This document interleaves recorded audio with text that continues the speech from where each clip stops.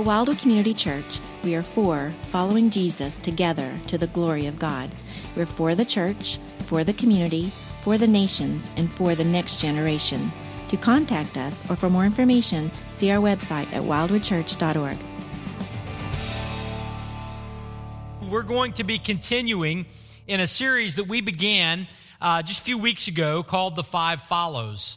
And this series is helping us grow in our faith along life's road. And as we began this series 3 weeks ago, we talked about how our lives are headed in one of two directions. Either we are headed towards destruction or we're headed towards transformation. Either we're headed towards death or we're headed towards life. And those categories are painted for us in Philippians chapter 3. And so we began this series by looking into that. And what we saw that day, and I'm sure continues even to this day, is that we desire transformation in life, right? That's why we're here. We long to have a life that is being transformed into the image of Jesus Christ. That's why we're here this morning. But how do we get there? How do we get to life and not death? How do we get to transformation and not destruction? Well, we get there by following Jesus. Not by following us, but by following Him. And how we follow Him has really been the subject of this series. In very practical ways, what does it look like for us to follow Jesus?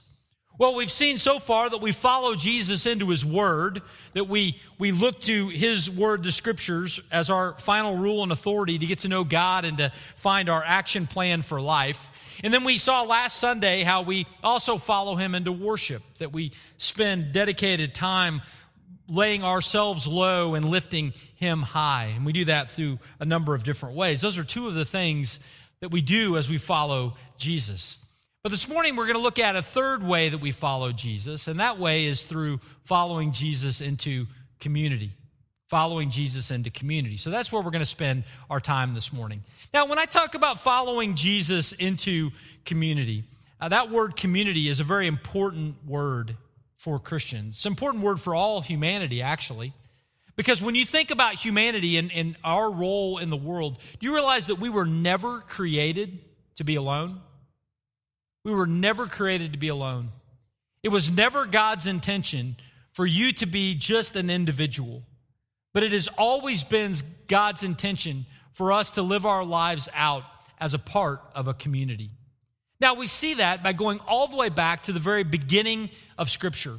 When we look at the book of Genesis, God created everything. There was a time when there was nothing but God, and God spoke into existence everything that we know.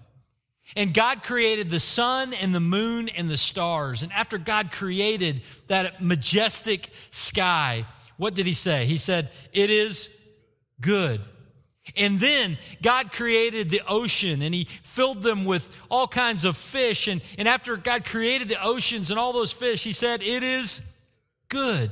And then God created the land, and he put on that land a number of different animals and plants and trees. And after He created those things, He said, "It is good." Then He created a specific part of that earth that was perfect, this beautiful Garden of Eden. And inside of it, He places the one who He created in His own image. He places man. And yet in that moment, for the first time in our Bibles, we see God say that something wasn't good. What did God say was not good? In this amazing place that He created, what wasn't good? Well, God said in Genesis chapter 2, verse 18, that it's not good that the man should be alone. And so God says, "I will make a helper fit for him." Even in the midst of paradise, there was something that wasn't right when there was only one person who was there. Now, rightly so, we use this passage to talk about marriage, but I think also it's important for us to see it just as far as our role as humanity. Friends, we were never created to be alone. An Adam-only world, a one human world, was not good in the eyes of God.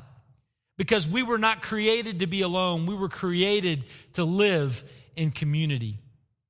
Now, when we think about that fact and that reality, we come to realize that it's true even in our current experience. Because what is it like for humans to live in isolation? Well, we've been able to run that experiment, haven't we?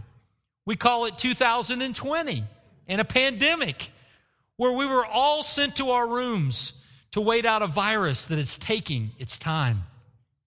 And while we have been scattered and while we have been isolated, there have been a number of challenges that people have been dealing with. Some of the challenges that are out there right now. CDC recently put out a report that said that as many as 1 in 4, 25% of people ages 18 through 24 have considered suicide in the last month. One of the consequences of living in isolation. We think about just the experience that so many are having dealing with anxiety or depression at record levels. We were never created to be alone. We think about just the anger that exists just below the surface. And if you're wondering, what am I talking about, anger that exists just below the surface, just go and listen to talk radio or watch some cable news or tune over to some kind of social media channel and you'll see the anger that I'm talking about. How has it been stoked and grown? It's grown in isolation. Friends, we were never created to be alone. And we see the effects of that playing out right now in real time. But the God who created us, calls us into community. He desires that we gather with one another because that's what we were created for. Certainly to relate to Him and to glorify Him, but also to relate to one another and to love one another as image bearers of the God who created us. Jesus, the author of life, when He invited people to follow Him, where did He invite them to follow Him into? He invited them to follow Him into community, didn't He? Peter, James, John, Andrew, Bartholomew, come and follow me, and we will be a part of a group together, the apostles. Mary, Martha, others, come and follow me, and you'll be a part of this new thing I am building that is called the church. Friends, it was true from the very beginning that God desires that we live out our lives in community. We think about that. I love this quote from John Wesley. John Wesley says, "The Bible knows nothing of solitary religion." The Bible knows nothing of solitary religion. We are Americans. We like to think that we are self-made people and we don't need anyone else. But the reality is God created us to live out our lives in community. And so this theme that runs throughout our Bibles is also highlighted in a call to action in the book of Hebrews, chapter 10, verses 24 and 25. And with the balance of our time today, I want us to look at Hebrews 10, 24 and 25, where we can hear this clarion call of God inviting us into community that we were created for. So if you got a Bible, turn in it to Hebrews near the end of your scripture, chapter 10, verses 24 and 25. I want to read these verses for us, and then after I read them, I want to back up, and we're going to see three things today by looking at these verses that will help us know how we might follow Jesus into community. Hebrews 10:24 says this. The author writes and says, "And let us consider how to stir up one another to love and good works, not neglecting to meet together, as is the habit of some, but encouraging one another, and all the more as you see the day drawing near." Friends, in those two short verses, we're going to see three important things today about following Jesus into community. What's the first thing that we see? The first thing we see is stir up. Stir up. Now, we see this command to stir up, this admonition to stir up, come leaping off the page at us as we get to verse 24. It says, "Let us consider how to stir up one another to love and to good works." Now, I want us to unpack that phrase a little more, but before we do that, I think it's important for us to understand the context that this verse comes to us in. Hebrews chapter 10 is a part of a longer letter that the author is writing to a group of Jesus followers who have a Hebrew background. And he's writing to them, and throughout chapter 10, the author has been talking about how we have been reconciled to God, not through our regular religious practice, but through the once and for all sacrifice that Jesus did on the cross when he died for our sins. And since Jesus died for our sins, the rest of chapter 10 is talking about how we, the redeemed in Christ, how we respond to this reality that we have been reconciled to God. Well, in the context, we see three things that we do. So what do you and I do? You and I who have trusted in Jesus for the forgiveness of our sins, have been reconciled to the God who created us. Our sin has been forgiven. How do we respond to the God who created us? Well, the first thing we do is we draw near to God. Verse 22 tells us that. Let us draw near with a true heart in full assurance of faith. In other words, since we've been forgiven, since our hearts have been washed clean, we can gather and draw near to God, be close to Him. That's one of the responses of those who have been redeemed. The second response we see is in verse 23, that we are to hold fast the confession. Let us hold fast the confession of our hope without wavering. In other words, we have the corpus of a faith. We have a belief system that we are to grab onto and hang on to and find in it our hope for all time. And those 2 points make sense to us, right? If we are to respond to the God who has redeemed us, how do we respond? We respond by drawing near to Him and having fellowship with Him. And we respond by holding fast the confession. These things make sense to us. So what is the third command? If we are to respond as redeemed people in these ways, what else are we to do? To draw near, to hold fast, and to irritate one another. Now, when I say that, this is, no doubt there are some of you who are going, yes, I'm much better at applying the Bible than I ever thought, right? Because you think, I am really good at irritating those around me. Just ask my family, just ask my friends.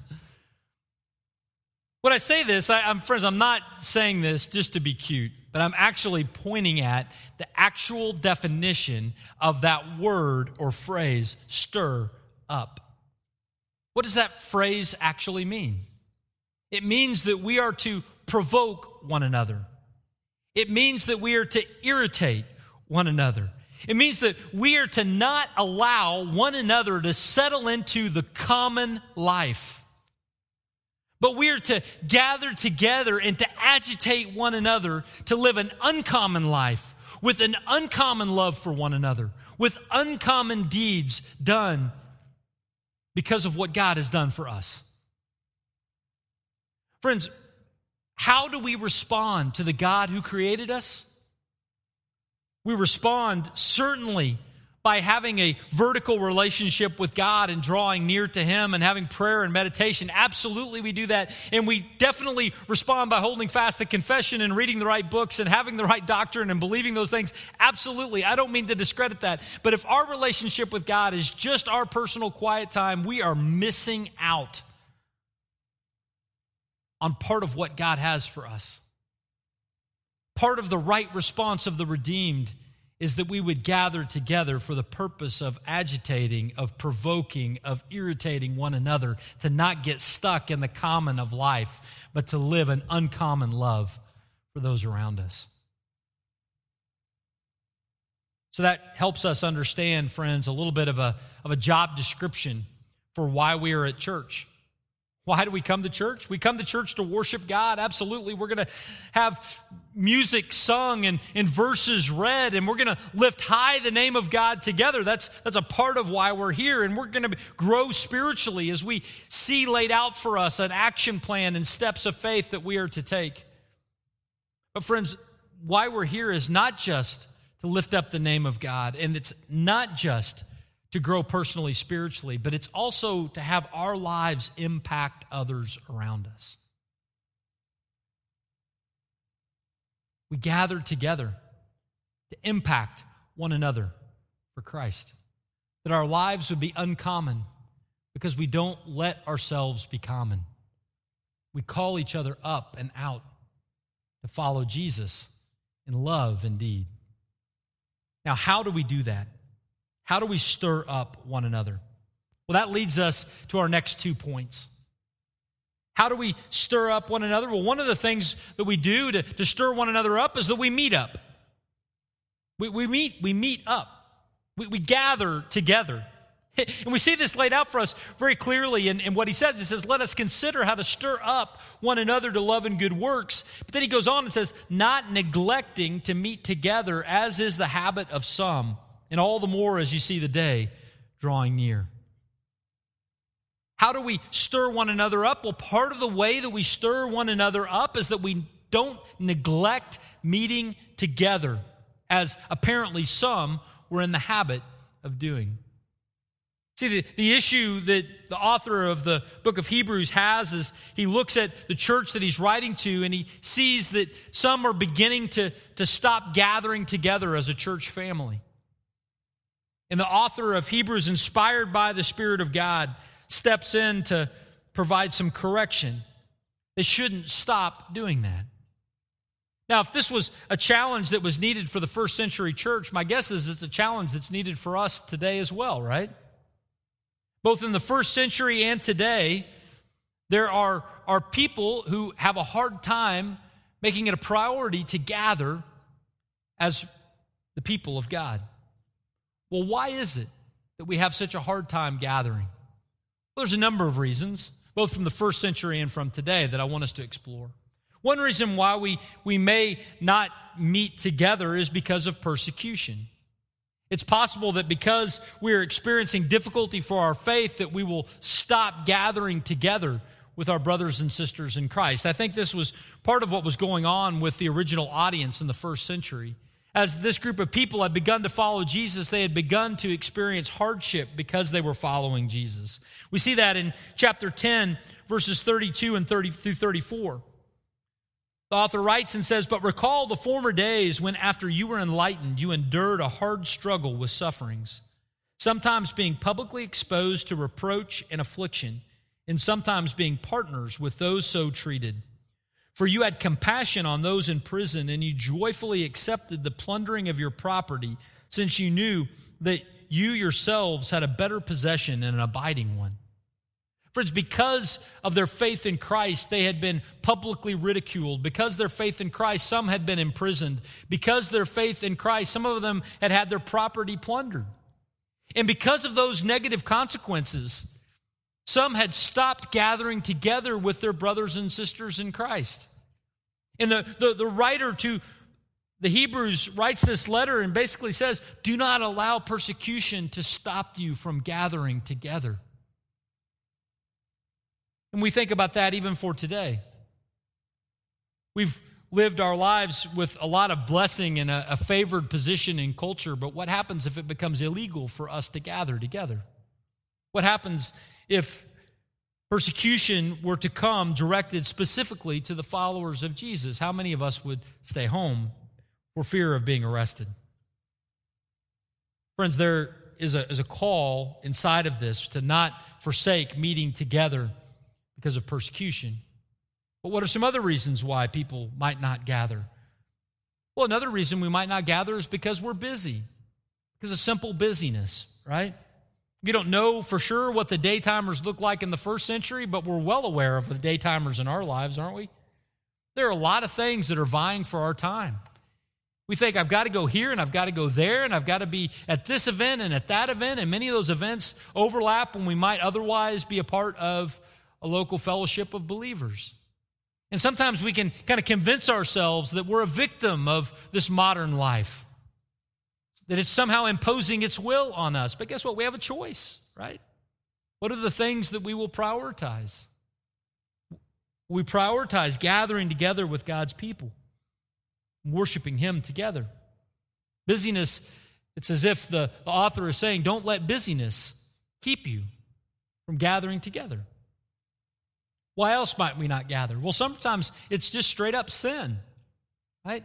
Sadly, I've known people who have done something and they feel like that thing that they have done is impossible for forgiveness, and they don't want to be around people that might convict them because they want to persist in that sin. And so they're having an affair and they stop coming to church because they don't want the conviction that might come if they show up here. They might feel they might be condemned if they showed up. But friends, it's as if the author is saying, if you find yourself in sin, don't allow your sin to keep you from the fellowship, the people of God. Repent of your sin and come back and be among the people of God. There's something God has here for us. Not only do we see sin, but also possibly a consumer mentality. Simply a consumer mentality. You know, I see this. People will say, well, I'm not going to come to church because I don't like the way that preacher says it. Or I don't like the songs that we're singing. And we think of church as just an event that we want to tune to just our exact likings and our exact style. And if we were to do that, then we would miss out on the fact that we gather together, not just to have things in our style, but to have an impact on those around us. Friends, don't allow a consumer mentality to keep us from meeting. Don't neglect the gathering together, as is the habit of some, because of a consumer mentality. He continues on. You know, we might even think circumstances. Circumstances might be what prevent us from gathering. I mean, think about the world in which we've just lived. There's been circumstances that have made it difficult. You're part of a vulnerable population. You're not able to gather in this room. You're watching on the other side of that camera right now. Thank you so much for connecting with us and for worshiping with us. But it's challenging, isn't it? At times there are circumstances, and sometimes those circumstances are temporary. They're just for a few weeks or a few days or a few months even. But other times you find yourself in an environment where you're not able to get out. You're in a nursing home and you're in all those kinds of things. It's possible that there are circumstances. But again, it's as if the author of Hebrews writes and says, do not allow your circumstances to prevent you from gathering. If possible, still gather together.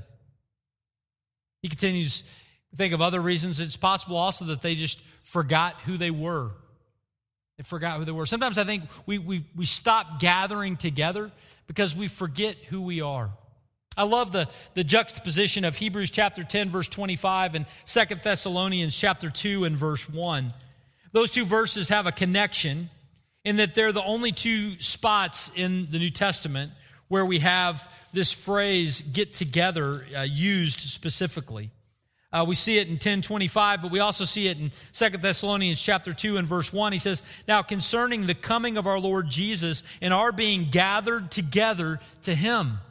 Then he gives an encouragement to the people. Here's the premise that I'm getting at. One day we will be gathered together with Jesus. One day we will spend eternity together if we know Christ.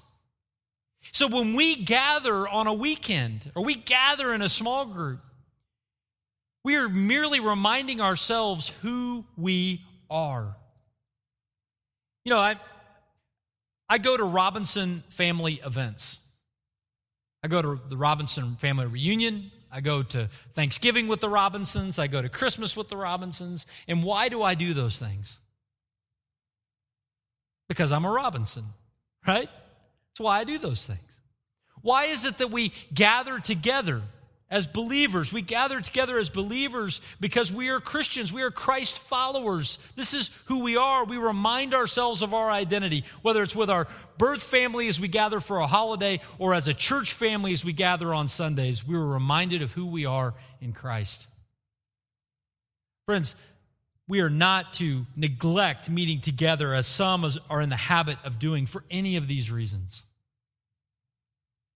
Because if we do neglect meeting together, what can happen to us? Well, first of all, one of the things that happens if we don't meet together is other people will pay a price. Now, I know that sounds fairly arrogant to say, right?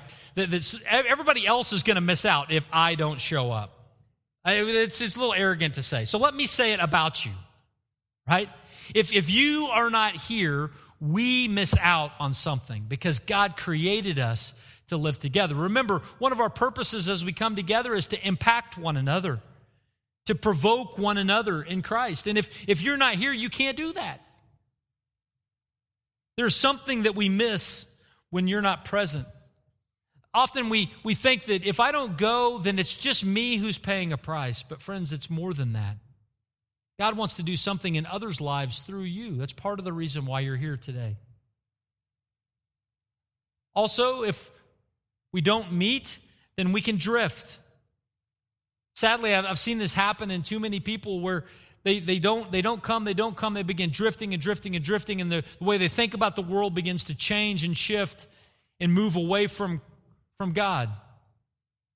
Because we live in a culture that has a current that wants to sweep us away from Him. And when we gather together, we get our perspective rightly tuned every single Sunday, every single opportunity we have to gather together. So it's important that we meet. If we don't continue to meet together, we can drift. And when we drift, part of what happens is we become self-absorbed. If we don't meet together, then our world is just about us. And we can tune everything the way we want with just the songs we want to listen to and listen at just the volume we want to listen to it and have just the sermon preached that we want to hear, because believe me, friends, you can find a sermon better than this one on this verse or any other verse you want anywhere in the world on the internet. So what's the value of gathering together in this place? Well, it's possible if we rule our universe, then we can become self-absorbed in ourselves. There's something beautiful about us coming together and collectively saying, I'm going to throw my lot in with this community, and together it's going to be about Jesus and not about me. It's also possible that we can lose perspective. When we don't meet together, we can begin to think that our problems are the only problems, that our problems are the biggest problems. But when we gather together with others, we have our perspective tuned rightly. That there are people dealing with all kinds of things. And I can encourage them and they can encourage me. Friends, we need to meet together. To not neglect, as is the habit of some. So what does it look like here at Wildwood? Well, first of all, it ought to look like us making it a priority to gather. Us making it a priority to gather. And when I think about us making it a priority to gather, I want to put that in two categories. First of all, to make it a priority to gather in rows. If you don't know, right now you're sitting in a row, right? We're gathered in rows, and in rows we gather and we sing and we open God's Word and we share this moment together as a part of a big group, and that's a part of what God uses to encourage us. And so we gather together for that purpose, and so make a commitment to gather in rows, even as you are doing right now. But not only that, but also make a priority or a commitment to meet in circles. See, in rows, we can share a message together. In rows, we can share a song together. But in circles, we can be known and know, right? We can gather with others and we can impact them because we get to know them and they get to know us. And this is such an important thing for us at Wildwood that we have invested in opportunities for circles to happen for all different ages of people here. And so if you came in today and grabbed the bulletin, inside that bulletin, there is a little handout that looks like this. And so if you have a bulletin, you might grab this blue handout and go ahead and pull it out because I want us to look at it. And if you are watching online, you can find this same content at wildwoodchurch.org/community. You might want to bookmark that and come back to it later. It's easy to remember, just our church address plus community. And this address, by the way, is also for all of us, whether we're watching digitally or we're here present in the room. It's an address where we can go and express our interest in finding community in circles here at Wildwood.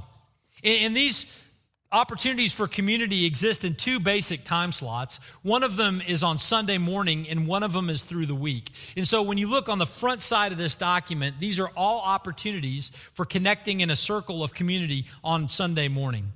And on the back side of this document, the one that also has the graphic, this is opportunities to connect in community throughout the week. So Monday through Saturday, there are opportunities to connect here. So when we think about the opportunities that exist on Sunday morning, we have opportunities for all ages because community is important for all of us. Your children need community, and you know that. If you're beginning virtual education tomorrow morning, you know that, right? Our kids need community, but it's not just our kids, and it's not just our students, middle school and high school. And it's not even just our college students who are meeting downstairs right now in our college ministry. but it's also for us adults. And so on the front side of this page, there are all of our opportunities to connect in a circle of community here at Wildwood on Sunday mornings. And even for those of you who are watching online, know that a number of these adult class options in particular have Zoom options where you can connect with a group of people even from where you sit right now. So we would love just to invite you to take a step into community. We see those opportunities there. And then on the backside, we have our opportunities for midweek, and those include small groups and men's Bible studies and women's Bible studies, and there's details about those things. And some of those even have some tables where you can sign up and get more information on as you leave today. But also our opportunities for small groups for middle school and high school students and college students, which will be starting here in just a couple of weeks. And then also our Awana ministry for students, preschool up through late elementary. And so we just would love to have you take that step into a circle of community with us. Because remember, we are to stir up, and one of the ways that we stir up is by meeting up. But there's another aspect to this, not just stirring up by meeting up, but also stirring up by firing up. Because when we gather together, we're not just physically present with one another, but also there is an intended effect that God desires that we have on one another, and that effect is that we would encourage one another or fire one another up in Christ. We see this again in verse 25 where he says, not neglecting to meet together as is the habit of some, but encouraging one another. Encouraging one another. That's what we ought to do as we gather together. We ought to fire up one another in following Christ. But what does that mean? What does it look like for us to fire up one another? Well, firing up one another can have a couple of different aspects, a couple of different ways in which we encourage one another. The first of those aspects is just we encourage one another, we fire up one another merely by our presence. And we know that even as we gather here today, it's encouraging for us to gather with others who have a shared purpose, who have found our hope in the same Savior, who are following his direction together. There's just an encouragement of looking around and seeing others who are here. Not only have we seen that in our corporate fellowship, but you also know this if you've gone through any difficulty and someone has showed up just to sit down and be with you in that moment, just to look and you know that they see you and they know what's going on, and that reminds you that God sees you and God knows what's going on, and they weep with you or they're just present with you in that moment. Friends, part of what we do as we encourage one another is we just show up. We're just present. But the other aspect of this is not just our presence, but also our presence. See what I did? That's a T instead of a C. Okay, thanks, Brent. You got it. Thanks. But what I mean by this is not just a financial obligation or something with a bow on top of it, but I'm talking about the way in which we serve each other. First of all, the way we serve one another with our words. Our words can fire up one another. We see someone discouraged and we speak a word of encouragement to them. We pray with them. We share a scripture verse with them. We write them a note. We send them an email. We drop them a text. Friends, our words can be used by God to fire up one another as we follow Christ. And so as we gather together, we don't just show up, but we show up and then we reach out and we use our words to encourage one another in Christ. But not just with our words, but also with our deeds.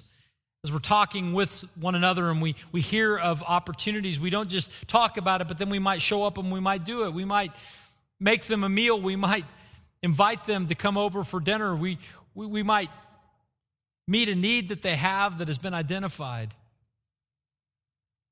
And in those ways, we are reaching out and we are firing up one another in Christ. Friends, when we think about this idea of following Jesus into community, it's really about us stirring up, meeting up, and firing up one another to follow him. And we have the privilege of being able to do that together. Now, when I think about this idea and this topic, for whatever reason, my mind floats to times in my life when I did not have community. Any of y'all ever been in those spots? Times in your life when you didn't have community? Some of you might be like, yeah, that time is right now. Or you might think of a time in a prior season. When I think about a time when I didn't have community, I always think about the time when I moved to Norman to be a part of the University of Oklahoma. So this is the weekend before OU classes start, so I think about this experience often. But like many of you, I was a student at OU. I came here from Bartlesville, and I moved in the dorms. And I remember coming to college with all kinds of outstanding expectations. Right? I came to college thinking this is going to be the time of my life, and it was reinforced by people saying you're going to meet your best friends, and it's going to be awesome, and all this stuff. But what happened when I showed up on campus was I just felt like something was not right in my spirit or in my soul, because I went from being a big fish in a small pond to being a small fish in a giant ocean, and I just felt a little bit lost in that moment. I couldn't have articulated it quite that way, but I just was lost. And I remember in my first week of class, I remember sitting on a swing outside Walker Tower. That's right, there used to be swings, a swing set outside of Walker Tower. I remember sitting on a swing outside of Walker Tower, and I remember having these thoughts to myself, why am I here? Why did I not go someplace else? Because what I was thinking was something's not right, and what I needed a different place. I needed a different thing. I needed a different something. But thankfully, the Lord answered those questions and those thoughts for me, not by changing my geography, or I might not ever have met any of you. But what the Lord did in response to those prayers was He involved me in community. I took steps into a church, Wildwood Community Church, as a college student.